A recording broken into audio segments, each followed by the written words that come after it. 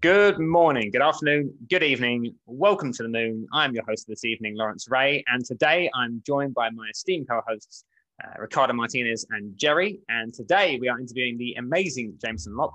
And Jameson, before I ask how you're doing, I'll give you a quick intro to our audience for anyone who hasn't heard of you or come across you so far. So Jameson is the CEO and co-founder of Casa, a cypherpunk Bitcoin Times editor, creator of some pretty useful beginner Bitcoin resources, and overall privacy advocate. So how are you doing today, Jameson?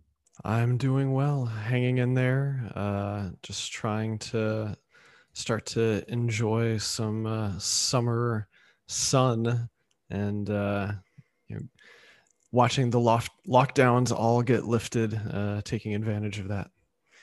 Yeah, absolutely. Yeah, I'm partying. Well, I mean, yeah, it's been delayed a bit in the UK, but overall, right direction everywhere. So that's positive for sure.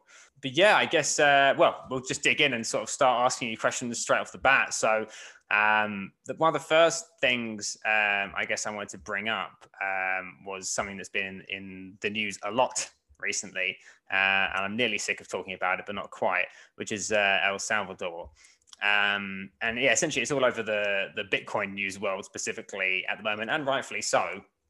But I guess one thing I wanted to sort of speak about was just like getting your thoughts on when it was announced that El Salvador was going to kind of bring on Bitcoin as legal tender, and then kind of like how that may have changed or developed over the last kind of couple of weeks as we've seen the developments with the president and the volcano power and all these different things. I just wanted to see kind of, yeah, what you thought about it originally and how that's changed.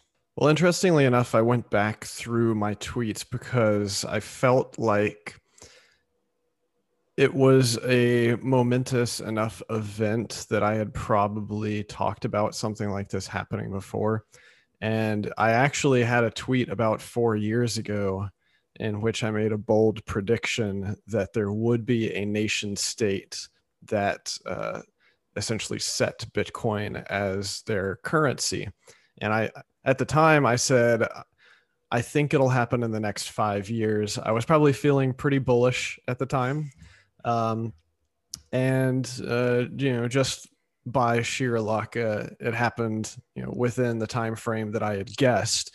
But my main point with all of that is like I felt like it was inevitable. Obviously, predicting timelines on these things is very hard, but it's a logical thing to do, especially if you're a tiny little nation that is essentially at the whim of other nations or large central banking organizations that are essentially holding you hostage. If you're not large enough and powerful enough to have your own currency, then it makes sense to choose a currency that is more predictable, that is more favorable towards you and your citizens. So, from that standpoint, I felt like we're kind of overdue for it. I think it was actually a little bit surprising that it was El Salvador, which is, I mean, they're not a large country, but they're also not one of the smallest. I kind of assumed it would be a micro nation of some sort, basically really bottom of the ladder type of nation that's like barely even recognized as a nation. But I think this is a very interesting development because it makes the other nations that are in similar situations start to take notice. And it's really how you get the ball rolling on this type of stuff. Once the dominoes start falling, that's when I think macro changes are really going to start happening. And even more than just the announcement itself, the reaction in the days after and really the actions of the president to go further than just simply make a empty proclamation. He's actually putting resources into this. I think we're going to see actual boots on the ground type of action to try to form grassroots movements within this nation to get as many people as possible onboarded to the world's most sound money.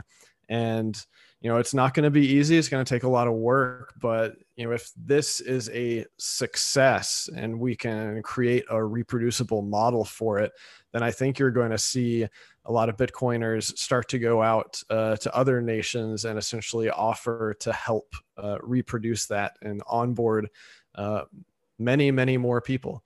Now there's going to be a lot of technical challenges, educational challenges and whatnot, but I think that this is the type of thing that a lot of us have been waiting to see. It's one small step, but one giant leap forward. Yeah, that's a good way to summarize it at the end there. And yeah, it's something that I kind of felt might be a few years on from now, but so it kind of surprised me. I think the other thing that surprised me is like the speed and efficacy at which like the president's actually acted on it. Essentially, it's like, yeah, bill's going through, and it was like, oh, okay, I didn't expect it to be that fast, which has just impressed me basically. To be honest. Now, of course, this may be a result of some attributes of El Salvador that are perhaps less desirable for a lot of us liberty-minded people. Whenever I see a government that's able to take really, really swift action, it makes me suspect that it's probably more on the authoritarian side. So this isn't. I think this is what you're seeing a lot of pushback from people talking about El Salvador and the problems that they have and how this is bad for Bitcoin that they're trying to do this stuff. But I think that those of us who understand the system reasonably well, we understand that the actual technology, it's a tool, it's neutral, it can be used for good things and bad things, and we're going to keep an eye on it and see exactly how this gets rolled out in the country. But just because there may be some people with questionable backgrounds or whatever using it, that does not at all detract from the utility, the value of this protocol. It kind of all goes back down to one of the original, I guess, concerns that a lot of people have about Bitcoin, which is that it's good for criminals. But my pushback to that is that at the end of the day, we're all criminals, one way or another. You just choose your flavor of criminality.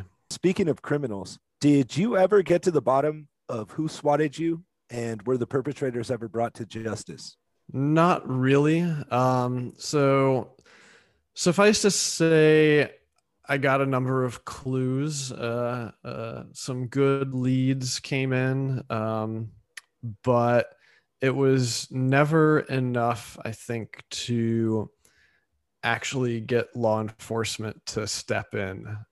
And the burden of proof is pretty high on a lot of these things. And I think the short version is my interactions with law enforcement basically led me to come to the understanding that I was not a high priority. They're more concerned with people who are in imminent danger or people who are serial major criminals that are basically stealing millions of dollars from lots of folks, and I did not fit in that category. So the only thing that I can really hope for at this point is karma, that if whoever's out there, this is not the only bad thing that they've done. I suspect that this is kind of the life that they live, and that eventually it's going to catch up to them. There's a situation where obviously you've been swatted before, and obviously anyone who's listening, that has occurred, just in case anyone wasn't aware.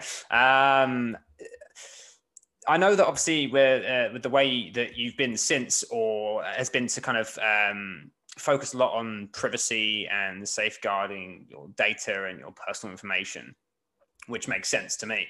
But I guess there's people out there who probably will be listening and think, well, it's not happened to me. I've not had anything really bad happen to me. Essentially, why should I care about my privacy to the similar level, or even half the level that you do? Why should I make an effort, basically? And I didn't know if there was any kind of words of wisdom or warning that you had for people who may think, well, like, I don't need to worry. I've not got tons of cash, or it's not happened to me yet. I didn't know if there's anything you kind of would have to say to those people, basically, after the experiences that you've been through in your life. Well, my particular situation was an extreme case. Obviously, only a very tiny portion of the population is ever going to have a SWAT team show up at their house because they're being extorted and targeted by some criminal on the internet. However, there are many, many other things that can go wrong with regard to having privacy leaks. And this is really just common cyber hygiene, cybersecurity, is that over a long enough period of time, it's basically a guarantee that any information that you're sharing with other service providers, other websites, other apps, whatever, some of that is going to leak. Some of those databases are going to get compromised. Ultimately, that data is going to end up getting sold on various darknet markets. It may even just get simply dumped into the public. And then the question becomes, what is going to happen as a result of that? I think the most common thing that happens is identity theft. If your personally identifiable information gets leaked, then savvy criminals will be able to essentially leech off of your credit and pretend to be you, open up various lines of credit, and that will be a very long and arduous process for you to try to clean up. It can easily take years to clean up that type of mess.